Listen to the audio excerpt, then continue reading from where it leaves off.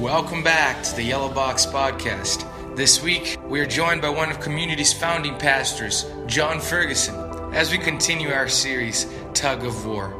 For more information, please visit us at www.communitychristian.org. And remember, you can always find us at the Yellow Box on Sundays at 9:30 a.m., 11:15 a.m., and 5 p.m. We hope to see you there. All right. Denial. Anger. Bargaining. Depression. Acceptance. Those, of course, are the 5 stages of waking up on Monday morning. Are you with me? All right, quick show of hands, though. Who can relate all too well to this guy right here? Take a look at this. Anybody? I'm glad to see that Ted didn't raise his hand yet. That would be a dangerous sign. Or how about this? Do you ever walk into work, on Monday? Maybe you walk into work on Monday, and the moment you sit down, and I don't know if you work at a place that looks anything like this at all, but this kind of represents work for us, at least over the next 20 minutes or so. And the moment you sit down, maybe at a desk like this, you immediately start like that internal countdown toward what? Right, the weekend, Friday, absolutely. I mean, for a lot of us, Mondays can be a real downer of a day, right? I know some people say that every day is a gift. I don't know about you, but there's like a few Mondays that I'd like to get a gift receipt on. Maybe trade it in for something better. Maybe you've even pondered something like this question. Why is Monday so far from Friday and Friday so near to, yeah, right. Yeah, we can all relate to that, huh? I mean, why is it? Why is it so many of us dread going to work? I mean, the place we spend nearly half of our waking hours, right? And wouldn't you love it if it could be different? I mean, imagine with me for a moment if sitting at this desk or standing in front of a classroom or walking into a sales call, or maybe if you're a student, going through the doors of your school, what if it could feel more like an opportunity than an obligation? I mean, imagine if you actually, looked forward to going to work. I mean, imagine what if you actually loved Mondays? And then I got to ask the question, I mean, is that even possible? Is it even possible that we could actually love Mondays? Well, we are continuing this series called Tug of War, and it's a series about the tensions that I think, many of us feel in the various aspects of our lives. And today we want to talk about this tension between work and worship. The tension between work and worship. Now, I think at first glance, that might not even seem like an obvious tension. But how many of us have felt sort of this disconnect, if you will, between our work life and our spiritual life? How many of you have actually kind of felt a disconnect between maybe what happens on Sundays, what you experience here versus, the rest of your week? And then I have to ask, is that the way it's supposed to be? Is that the way it's supposed to be? Is Sunday really supposed to be detached from Monday through Friday, the rest of our lives, and specifically from our work, whatever it might be that you do those days, Monday through Friday? Well, in order to answer that question, I think we need to consider 2 other questions. And the first one is this: what is work? All right, what is work? And then what is worship? What is worship? So let's start by going way back, okay? Not back to the future, but actually back to the very beginning, all right? Genesis 1. And what we see in Genesis 1 is a beautiful scene unfolding there. Because everything, time, galaxies, planets, oceans are coming into existence as a response to God's word. God's speaking creation into being. Imagine what that was like. God simply says the word and boom, it's here. That's the actual Hebrew word that God spoke, boom, and then creation occurred. That's not really true. All right, but then God creates humans, man and woman, in his image and likeness, and these new image bearers are placed into the construct of this newly formed, newly created planet Earth. And he steps back to admire the work that he's done, all right? God steps back to admire the work that he's done. And then he gives these humans a very important charge over all of creation. And the charge is sometimes called the cultural mandate. Maybe you've heard that term before. It's the invitation to join the Creator in the work of caring for creation. That's what God did when he created the earth, invited us to join him in the work of caring for creation. Now, don't miss this important truth here, okay? That means that us joining God in the work of creating and developing was always part of God's plan. That's part of his dream. And so work is not a response to sin or a result of the curse. Let me say that again. Work is not a response to sin or a result of the curse. No, work was and is part of God's beautiful design, part of his intention from day one, from the very beginning. Simply put, that means really that whatever we do, all right, whatever we do is sacred. It's all sacred. When we build, when we create, when we develop, when we lead, when we serve, when we learn, when we teach. It's all sacred. And I think understanding that reality can change everything.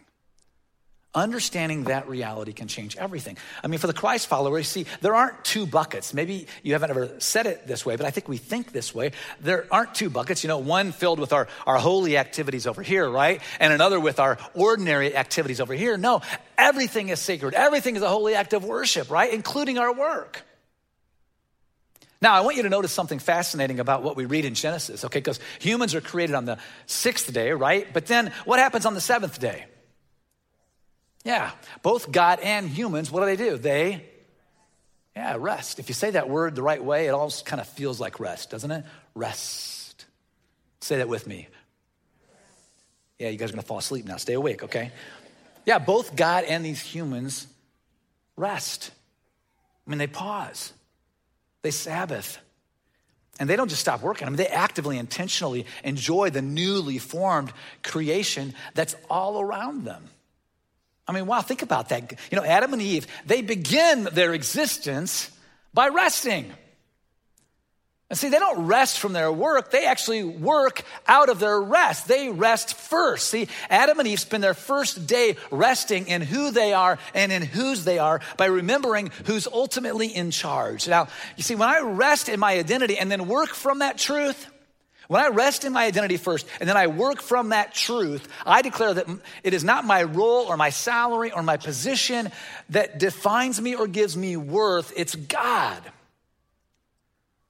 And think of it this way, okay? I like what this is here. It says, we don't work to earn our identity. We work to express it.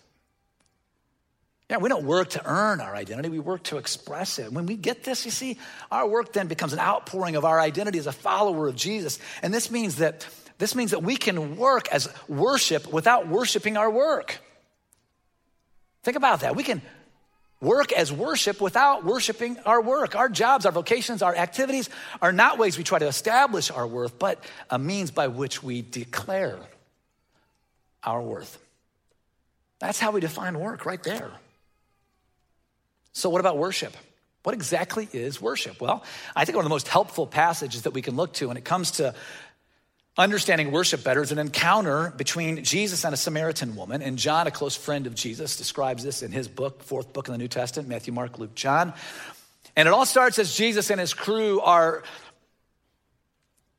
traveling, and they stop at this historic well. And the people traveling with Jesus, they leave Jesus for a bit, and Jesus is left all alone at this well. And then at about noon, a Samaritan woman, now the Samaritans and the Jewish people, they did not get along at all, okay? And so at noon, a Samaritan woman, an upright Jewish man at that time would never associate with, she comes to this well. But Jesus does what he often does. He does the countercultural thing. He doesn't do what's expected, and he strikes up a conversation with this woman. And as they begin to converse, Jesus does ask her some very personal questions, and the woman quickly tries to change the subject, and she says, well, our ancestors worshiped on this mountain, but you Jewish people claim that the place where we must worship is in Jerusalem. And if you kind of look at this a little bit deeper, see what happens here. Jesus is getting personal with her, and she tries to deflect. We still do that today, don't we? She brings up a religious question in that day. It was well known that Jewish people at that time worshiped in Jerusalem at a place called Mount Zion, a sacred place for any Jewish person. And Samaritan people worshiped on a hill called Mount Gerizim. And so in an attempt to take the attention off of herself, she asks a theological question. Look how Jesus responds. He says, I tell you that neither is so. Believe this. He says, a new day is coming. In fact, it's already here when the importance will not be placed on the time and place of worship.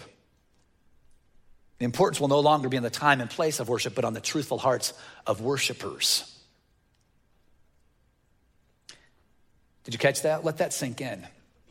Because what Jesus is saying here is that despite popular belief, all right, worship is not about a mountain. It's not about a place. It's not about a temple. It's not about a specific location. He wants her and us to see that worship isn't about a place, but about a person. Worship is not about a place, but about a person. And that person is right in front of her. It's Jesus. And then he goes on to say, yet a time is coming and has now come when the true worshipers will worship the Father in the Spirit and in truth. For they are the kind of worshipers the Father seeks. God is spirit, and his worshipers must worship in the Spirit and in truth. And what he's saying, don't let this go in one ear and out the other. What he's saying really is profound, folks, because if you're a Christ follower, you see, the Holy Spirit is living inside of you, and you are worshiping. And so Jesus is revealing a whole new phase in his economy, in God's economy, by declaring that God's Spirit doesn't merely dwell in temples made by human hands, but that we are the temples, if you will. He dwells in us. Author John Piper explains it this way. Read this along with me. So as you can see what is happening in the New Testament, worship is being significantly deinstitutionalized, delocalized, de-ritualized. The whole thrust of being taken off of ceremony and seasons and places and forms, and is being shifted to what is happening in the heart. Not just on Sunday, but every day and all the time in all of life. And this was revolutionary because for centuries, people had to go to a specific place, a specific time with specific items to worship. But Jesus flips that all on its head. Completes it, turns it upside down by declaring that all of life is an expression of worship. And I think it's that reality that allowed the Apostle Paul to pen these words. And he said, in light of all I've shared with you about God's mercies, I urge you to offer your bodies as a living and holy sacrifice to God. A sacred offering that brings him pleasure. This is your reasonable, essential worship. And so what he's saying there is your bodies, everything you do with them, all right? Your whole life now, that is your worship. Worship isn't just the singing of songs, as much as we enjoy doing that here on weekends, and that's a good thing. Worship is not just about the singing of songs or even a specific day of the week. It's our entire lives. It's our approach to everything we do, including our 9 to 5, Monday through Friday. All right, now think about that, okay? What are the ramifications of that? What would it look like if we began to see our work as an act of worship? What would it look like if we began to see our work as an act of worship? What if we saw our tasks, our roles and duties as more than merely a means to an end, but an opportunity to worship the God who made us and set us free? I heard one guy say, what if your workstation became a worship station? What if when it came to work and worship, it wasn't an either or, but actually a both and? You see, what we're seeing through this series is that when it comes to stuff like faith and doubt, work and worship, the most important word is and. And work is not meant to be separate from worship, and worship is not meant to be separate from work. We are to worship not just on Sundays, but Monday through Friday, and even Saturday. Imagine that.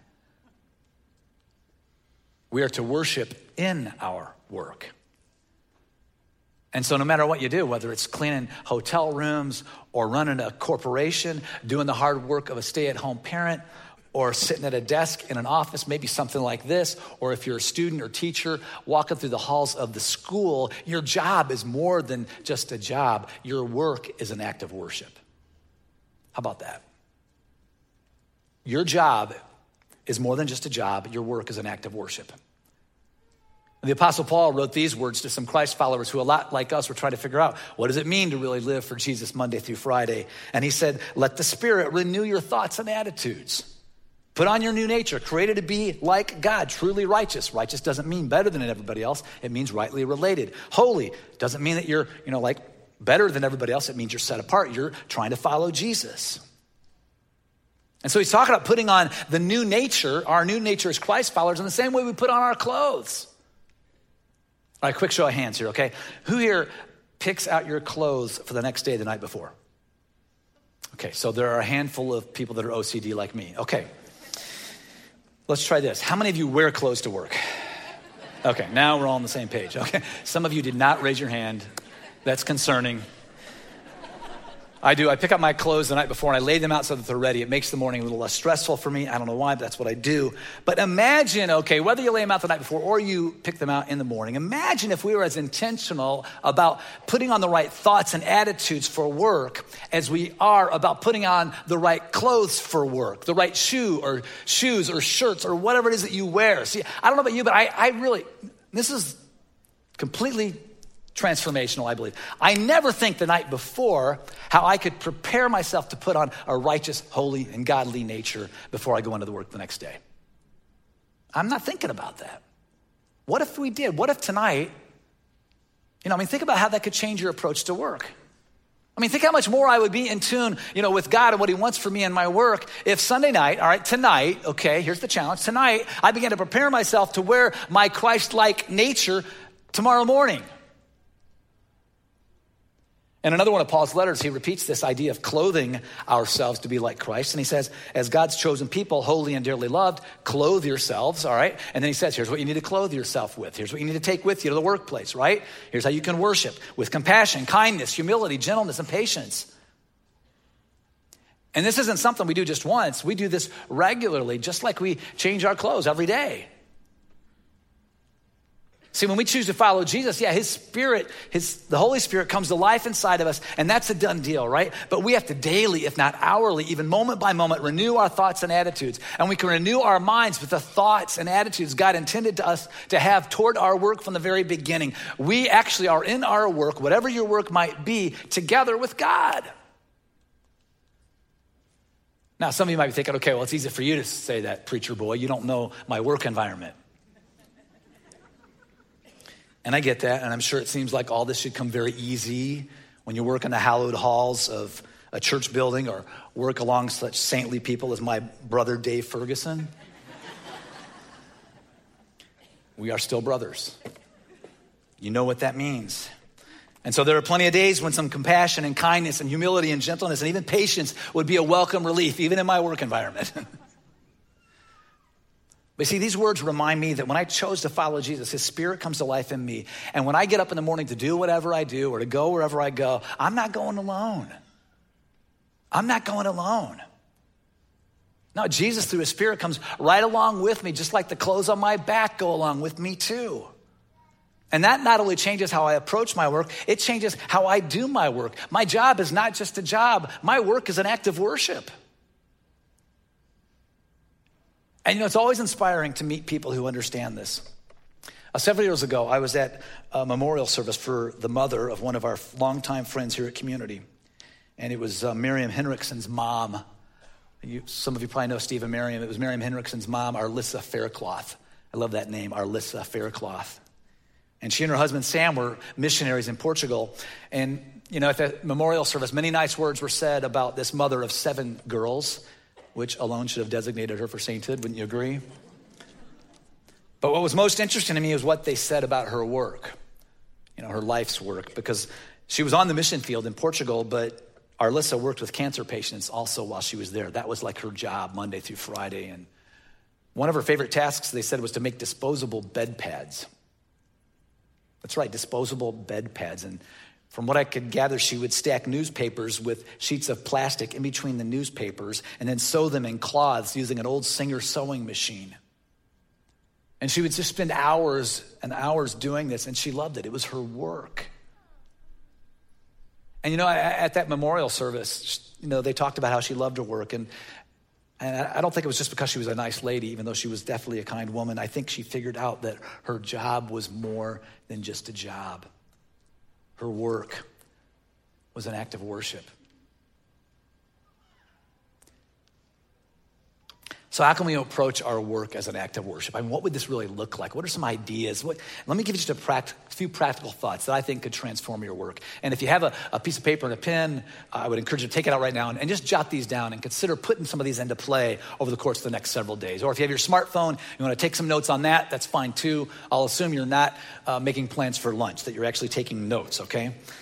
All right, first, as you get dressed in the morning, all right, try this out. As you get dressed in the morning, as you put out your clothes, or as you put out your clothes the night before, if you do that, reflect on what it means to put on Christ. Let that enter your mind. Okay, what does it look like for me to put on Christ in the same way I'm going to put on these clothes, you know? Ask God to remind you of that truth throughout the day, that he is with you every bit as much as the clothes on your back are with you. I'm telling you, if you would just take this step right here and put it into play, I think it could be life-changing. Another idea, you know, as you enter whatever the context is that you consider your work, and again, if you're a student, okay, this applies to you. Think about what it might look like as you enter into the school building, or if you're a teacher, ask God for opportunities to bless the people around you. Ask God to give you opportunities to bless the people around you. And I'm telling you, if you go through your day looking for those, anticipating those, they will be there. Or how about this? What if you let the Sabbath really prepare you for Monday? All right. I mean, instead of viewing Sunday as, you know, another day of rest after a long, hard week of work, what if you saw it today really as preparation for the week ahead? You know, you rest, yes, but you're really not just resting because of all the work you put in the previous week. You're resting to kind of prepare you for Monday, Tuesday, and Wednesday, what's to come. All right, one last idea. Try this out. What if you wrote a workplace mission statement? What if you wrote a mission statement for your workplace? You know, for example, if you work in customer service, it might be something like this. As the customer service rep for a retail store, I will seek to display God's compassion and grace to all I serve. Make up one for your workplace. And as you do, just ask yourself, you know, what would it look like to carry out the mission of Jesus in my work? We talked about that a few weeks ago. That we could take the mission of Jesus to any area in which we work. Write that statement to capture it. I'm telling you, do this and it will transform how you work. See, your work is a gift from God. It's not as a result of the curse. It's not because of sin. And no matter what you do or where you do what you do, your work can be an act of worship. So, man, I mean, the next time you sit behind your desk, if you sit behind a desk or workstation, the next time you settle in with your laptop at a local cafe, or the next time you clock in for another shift, or the next time you walk through the doors of your school, remember that wherever you stand or sit, that place is holy ground, because your job is not just a job. Your work is what? It is, help me out, an act of, that's right, it's an act of worship. All right, let's pray. Father God, thank you that you are equally concerned about what occurs Monday through Friday and Saturday as you are on Sunday. And God, I would ask that you just help us to get a new vision, a renewed vision for our work, and recognize that our job is more than just a job. It's our work is an act of worship, and that, Lord, our lives aren't compartmentalized like there's the spiritual bucket and there's the everything else bucket over here, God. But no, you are Lord over everything, our work, our play, everything in between. God, thank you for loving us. Thank you for Jesus. Thank you for being a God who can transform our work. We pray this in your Son, Jesus' name. Amen.